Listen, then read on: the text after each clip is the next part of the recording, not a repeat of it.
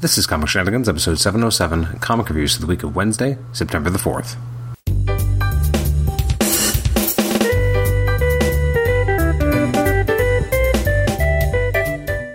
Welcome to the Comic Shenanigans podcast. I'm your host, Adam Chapman. This is episode 707. It's our comic reviews episode for the releases from the week of Wednesday, September the 4th, coming to you on the 14th of September. Yeah, that's right. It only took me 10 days to get this episode together. First of all, we'll jump in by taking a look at some of the books that did come out in the 4th that we won't be talking about on this episode, and then we'll move on to the ones that I did have a chance to read, and then we'll give a bit of a preview of what's coming out on the 11th, which has already happened. So some of the books that came out in the 4th include Agents of Atlas, Alpha Flight True North, can't believe I haven't read that yet, Batman Teenage Mutant Ninja Turtles volume 3, number 5, Batman vs. Ra's al Ghul number 1, Champions, Conan the Barbarian, Deceased, A Good Day to Die, Deathstroke, Doomsday Clock, Fantastic Four, Future Foundation, Ghost Spider Annual, Harley Quinn and Poison Ivy, Immortal Hulk, Justice League, Lois Lane, Old Man Quill, Savage Avengers, Star Wars Jedi Fallen Order, Dark Temple, number 1, Star Wars, Supergirl, Superman Up in the Sky, number 3 of 4, and Green Lantern and Web of Black Widow. So those are all the books I did not read, and now I'm going to quickly talk about the books that I did. First up this week, we have Absolute Carnage Scream. This is issue number 2. I really liked number 1. I was actually quite surprised by it, although I think I did mention in that episode that it felt like I needed to go back and read Wikipedia information on who some of these characters are, because I wasn't quite sure. But I did enjoy it in general. It's written by Cullen Bunn, artwork by Gerardo Sandoval, with Alex Arizmendi on pencils. Got Gerardo Sandoval, Alex Arizmendi, and Victor Nava on inks, and you got on colors you have Eric Arciniega, and then you have virtual calligraphy's Corey Petit, as someone who lives in a country that is obviously got French as our second language. I just assumed that it's petite, but really it's probably just petit. But and petite, if you have an e on it, means small in French. I almost said Canadian, and I'm like, that's not a real thing. So I really like this. I thought this was interesting. Examination of who the Andy Benton character is, who Scream may or may not be, because there's two kind of people in there right now in terms of two different minds. There's some nice visual references here to Amazing Fantasy number 15.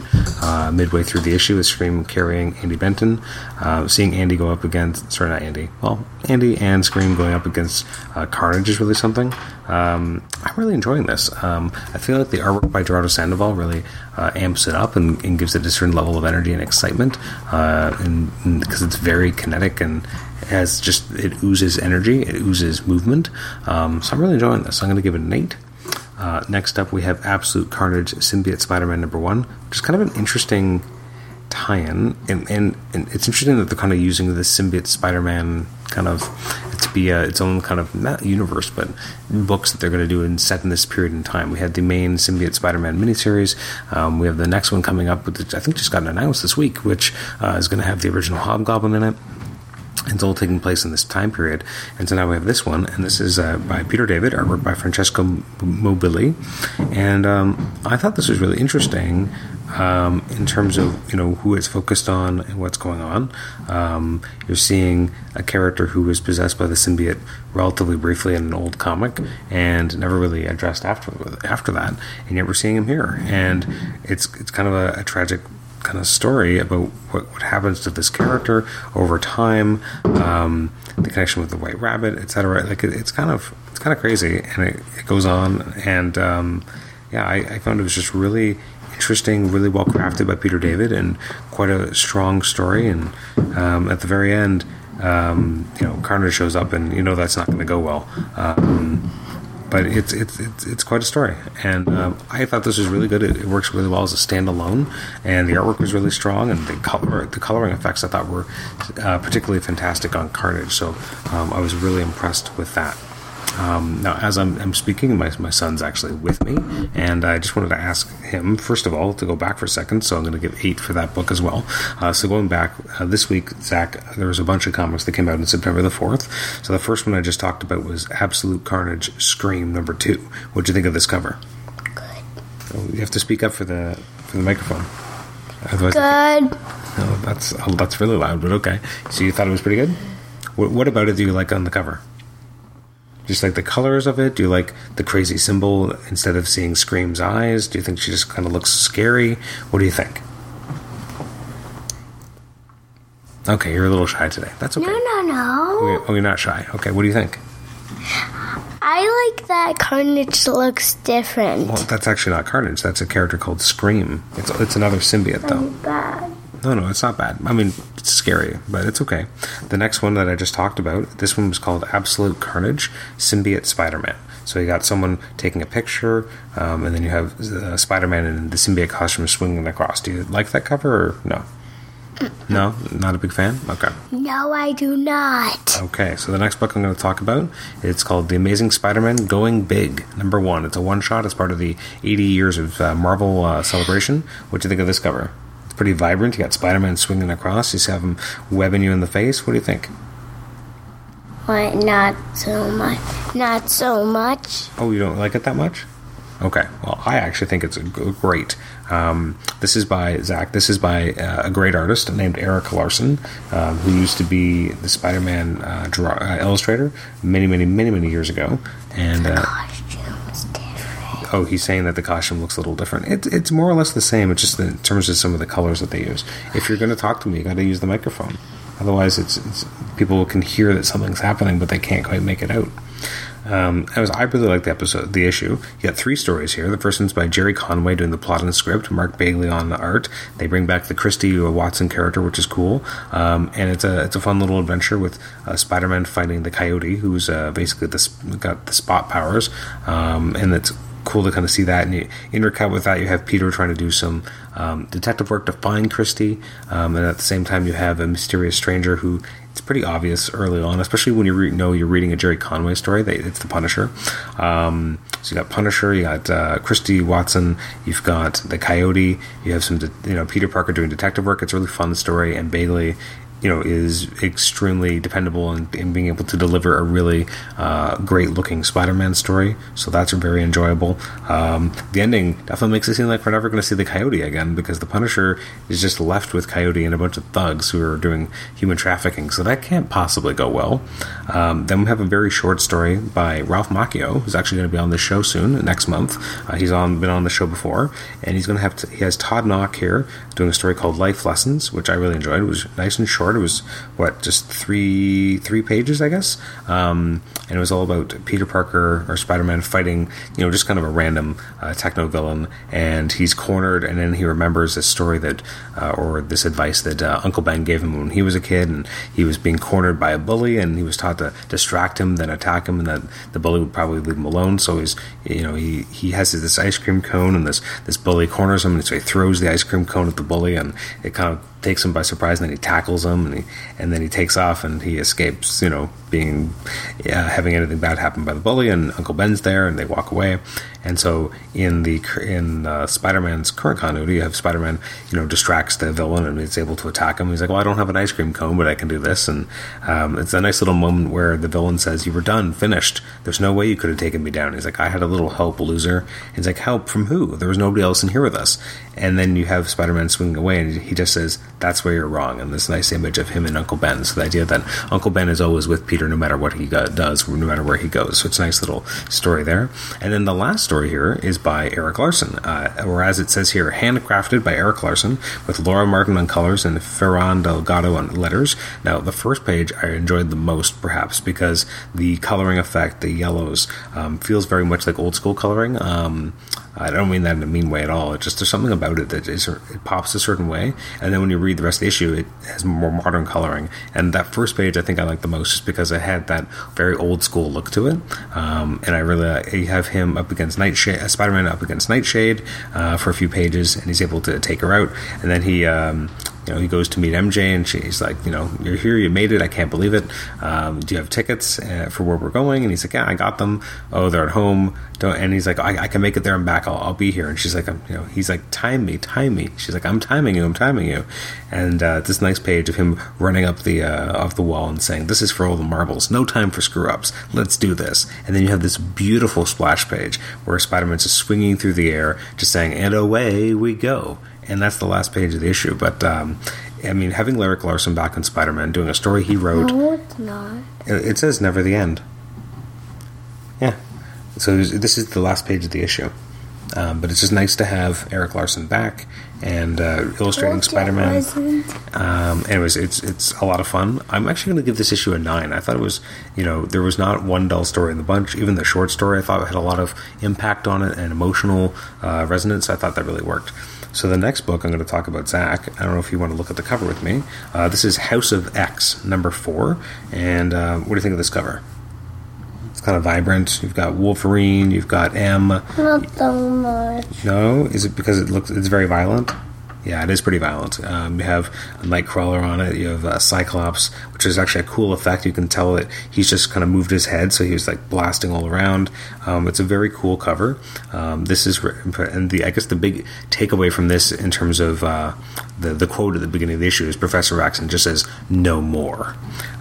This is written by Jonathan Hickman, artwork by Pepe Larraz and Marte Gracia. Gracia does the color art, who I guess I saw on Twitter that was, I guess, having some surgery and may not be able to finish the last issue, but so far it's done such an amazing job. The design is by Tom Muller. You got virtual calligraphy's Clayton Cowles doing letters, and the cover art is by Pepe Larraz and Marte Garcia. There's a lot of variant covers. I think I have the Scotty Young one. I can't remember. So I really enjoyed this. At the beginning of the issue, you have this look at what they've done, and it lists the different mutant extinction events, which is interesting. And you have the list of humans who have committed major crimes, and you have Wanda Maximoff listed as having committed crimes against mutants for about 986,000 people. So it's just definitely an interesting page. You also have Stephen Lang, Graydon Creed, Cameron Hodge, the Leper Queen, Donald Pierce, and a bunch of others listed here, which is interesting. So this issue you have on Earth, you have Scott trying to communicate with the Cuckoos helping him. Sorry, not Scott. Professor X trying to communicate with Marvel Girl and see what happened after the explosion from last issue. So you immediately find out that Archangel and Husk are dead. So that definitely makes you sit up and go, wait, what? Nightcrawler is hurt. Logan is injured, and they have to decide, what they're going to do to stop the Mother Mold. So they know that there's a few main planks kind of holding the Mother Mold in place, so they have to go and stop them all.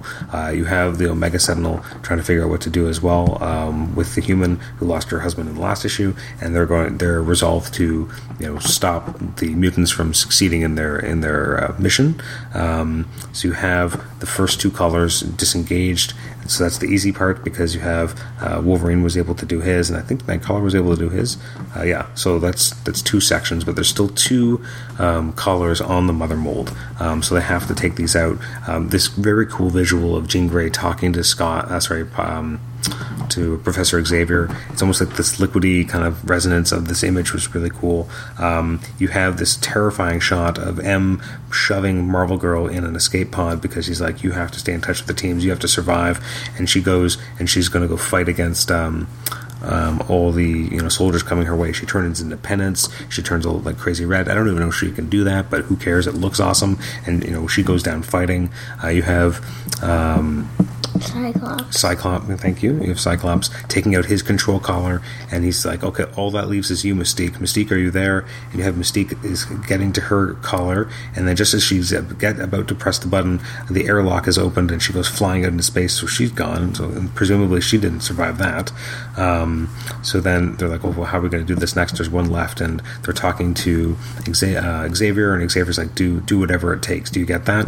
And this great shot of Scott being like, yeah, and he's got his arm up against the window, and it's just he knows that this is it.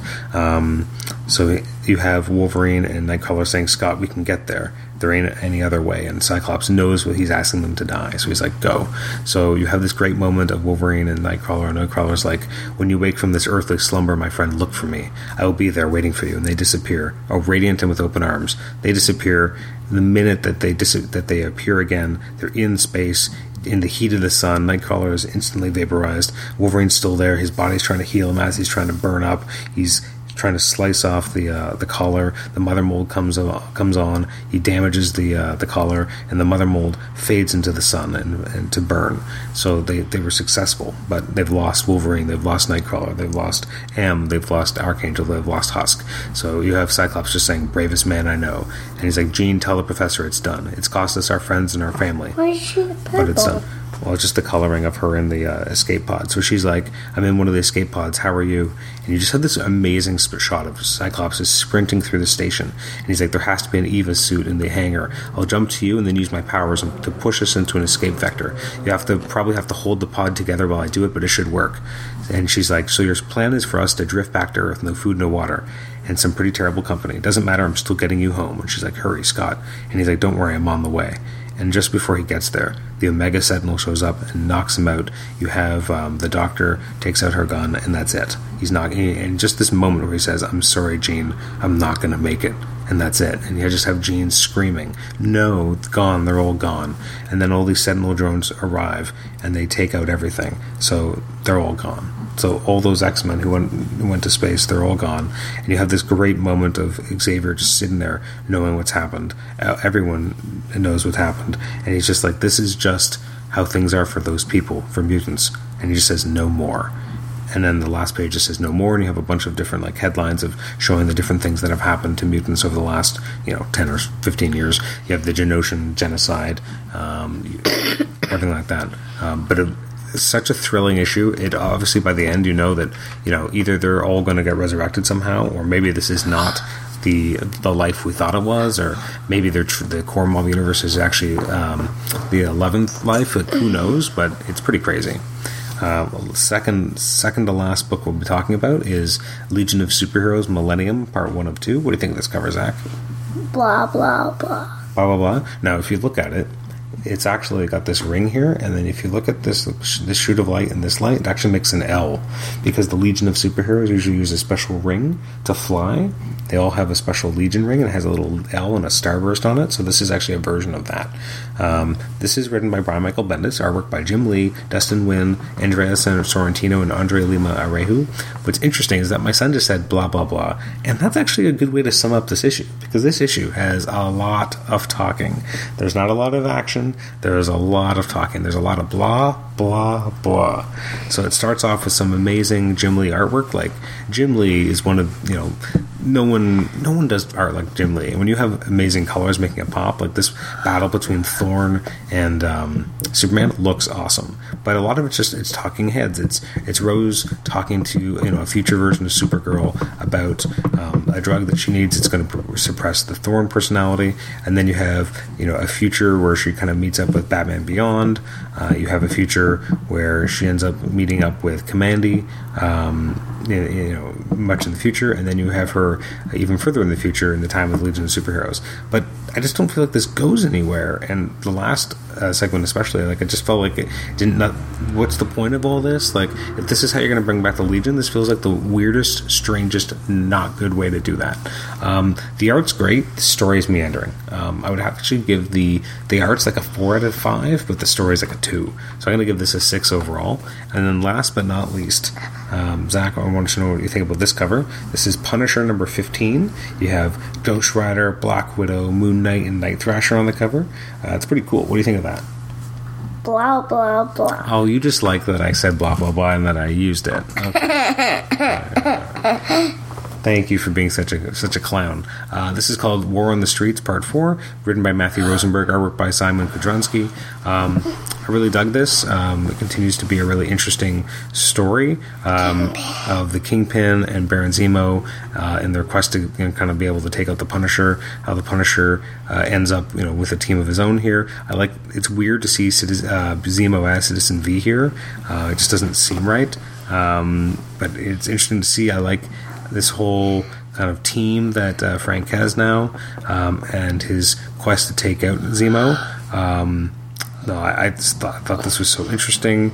I'm excited to see where it goes from here. And now that there's some leverage on Punisher, I just thought this was great. And I'm going to give this a solid 8. That is all for our episode this week. Looking forward to next week. Some of the books we might be talking about, or some of the releases that come out on the 11th, include Absolute Carnage, Symbiote of Vengeance, Absolute Carnage vs. Deadpool, Age of Conan Valeria, Amazing Spider-Man, Batman and the Outsiders, Batman Universe, Batman, Black Cat, Black Hammer, Justice League, Hammer of Justice, number 3, Captain Marvel, Catwoman, Daredevil, Dark Knights, The Batman Who Laughs, Detective Comics, Doctor Strange. I want to see that one. No, it's not what you think it is. It's not very good either. Event Leviathan, Gotham City Monsters, Guardians of the Galaxy, The Prodigal Son, Gwenpool Strikes Back, Hawkman, Immortal Hulk, Director's Cut number 3, so I'm actually not going to be talking about that, now that I realize it. Invaders, Invisible Woman, Ironheart, Justice League Odyssey, King Thor, League of Legends, Lux number 5, Loki, Marvel Tales, Black Panther, won't be talking about that either, because that's reprints. Miles Morales, yeah. Moon Knight Annual, Powers of 10, Punisher Kill Crew, Silver Surfer Black, Star Wars Age of Resistance, Supreme Leader Snoke, Swordmaster, The Flash, The Riddler, Year of the Villain, The Unbeatable Squirrel Girl, Wonder Twins, Wonder Woman, and Young Justice number 8. So thanks again for listening to this episode of Young Justice? Yeah, Young Justice. Thanks for listening to this episode of Comic Shenanigans. You can email me at comicshenanigans@gmail.com. You can rate and review the show on iTunes, subscribe to us on iTunes, and also listen to us on Stitcher. Thanks again for listening to this episode. Our next episode will be up in a couple of days. It's my conversation with the Eisner Award-winning Matt Wilson, I should say. Matt Miller is a listener. Matt Wilson is an actual colorist, which was a great conversation and that I was very happy to have last week. So that'll be in an upcoming episode, and then we'll have more reviews the episode after that. So thanks again for listening, and have a great day. Thanks so much. Bye-bye.